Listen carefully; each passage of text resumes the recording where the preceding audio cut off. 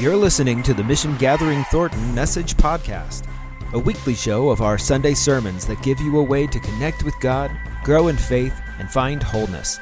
Thanks for joining us. Here's the message. A poem by Denez Smith from their book, Homie. They live in Minneapolis, Minnesota. My President. Today I elect Jonathan, 11 and already making roads out of water, young genius, blog writer, lil community activist, curls tight as pinky swears, black as my nation. I trust the world in his tender blooming hands. I trust him to tell us which rivers are safe to drink and which hold fish like a promise.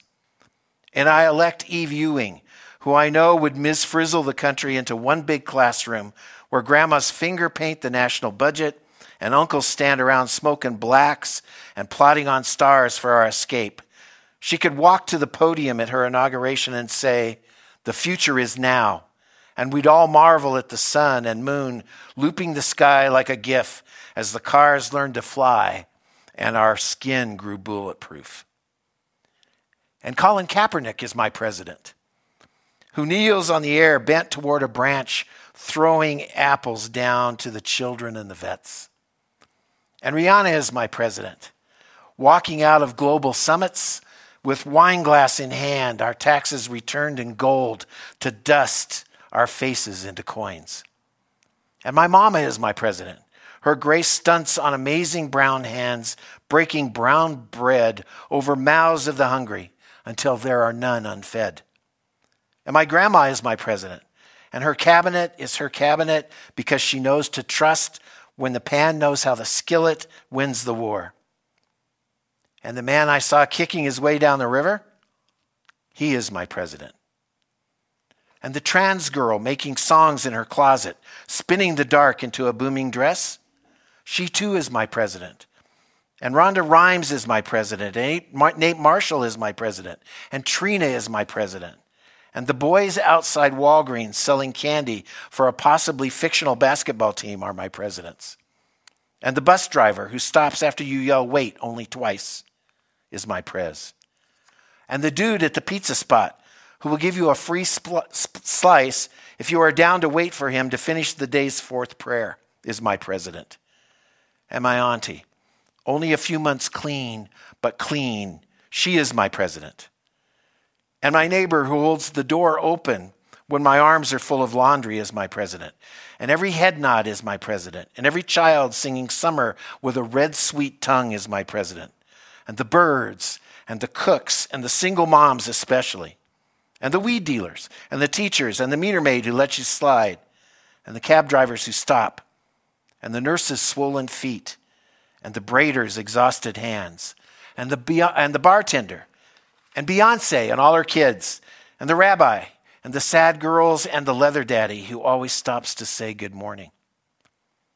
And the boy crying on the train, and the sudden abuela who rubs his back, and the uncle who offers him water, and the drag queen who begins to hum. Oh, my presidents, my presidents, my presidents, my presidents, show me to our nation. My only border is my body. I sing your names, your names, my mighty anthem. Hello, my name is Tom Lemke. I'm a member of the leadership team here at Mission Gathering, and I identify as a queer sexagenarian. Now let me explain. So, queer is how I identify because queer is who I am. I make no apologies for that, either the sexual or the social connotations of that. A sexagenarian is someone who is in their 60s. Late 60s, in fact. I graduated from high school in 1969, the year of the Stonewall Riot. A riot that was started by trans women of color who were no longer willing to undergo mistreatment from the police. 51 years later, and we're still working on that. The 60s, in fact, seemed like one long riot. In 1963, JFK was assassinated. There were riots in Birmingham. In 1964, the Civil Rights Act was passed, which outlawed discrimination based on race, color, religion, sex, national origin, and ended racial segregation. We're still working on that. Also in 1964, there were riots in Harlem. In 1965, there were riots in Watts in Los Angeles. In 1967, riots in Detroit. 1968, major riots in 110 cities after the assassination of Dr. Martin Luther King. Also in 1968, there was a second Civil Rights Act, which barred discrimination in housing. We're still working on that.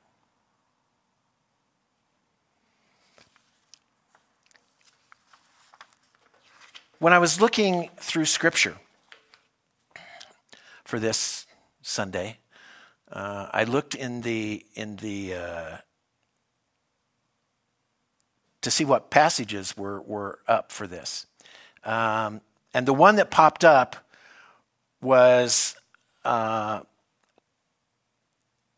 Paul's letter to the Romans, chapter 4, starting at verse 13. Now, as it turns out, that's not the passages for this particular Sunday. I think it ends up being for Lent in 2021. But regardless, this is what came up, and it seemed appropriate for what we're talking about today.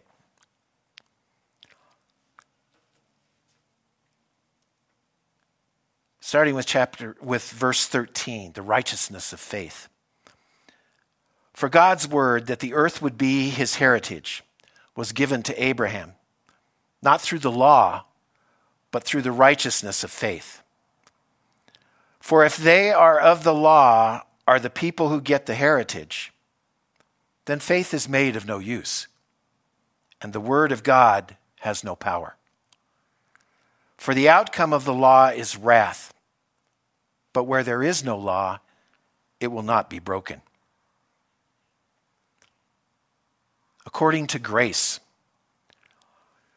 For this reason it is of faith, so that it may be through grace, and so that the word of God may be certain to all of the seed, not only to that which is of the law, but to that which is of the faith of Abraham, who is the father of us all.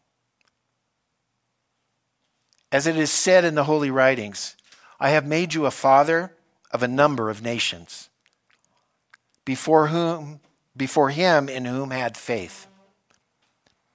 That is, God who gives life to the dead, and to whom the things which are not are as if they were. Who believed against hope. Abraham believed against hope, who without reason for hope in faith went on hoping, so that he became the father of a number of nations. As it has been said, so will your seed be.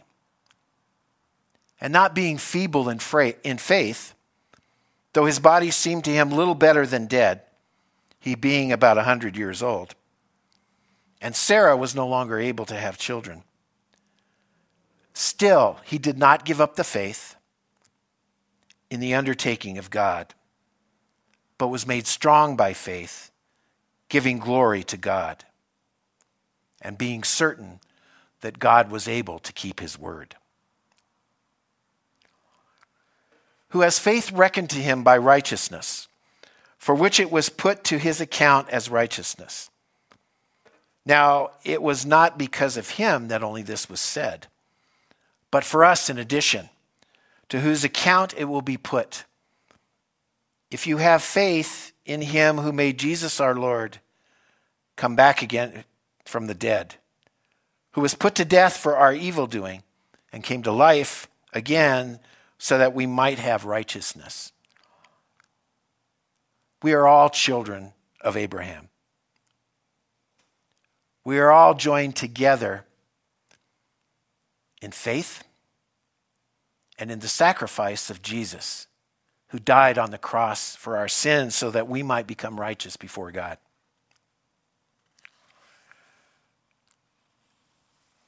Coretta Scott King said this. My husband Martin Luther King once said, "We are all tied together in a single garment of destiny, an inescapable network of mutuality. I can never be what I ought to be until you are allowed to be what you ought to be."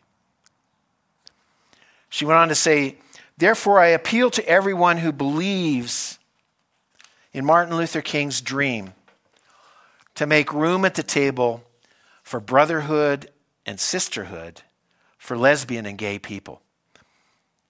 This was from her address to the National Gay and Lesbian Task Force Creating Change Conference in Atlanta, Georgia in 2000.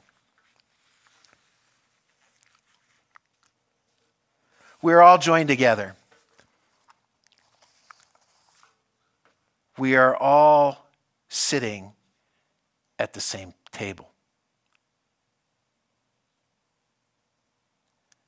May God grant you peace. Thank you for listening to the Mission Gathering Thornton Message Podcast.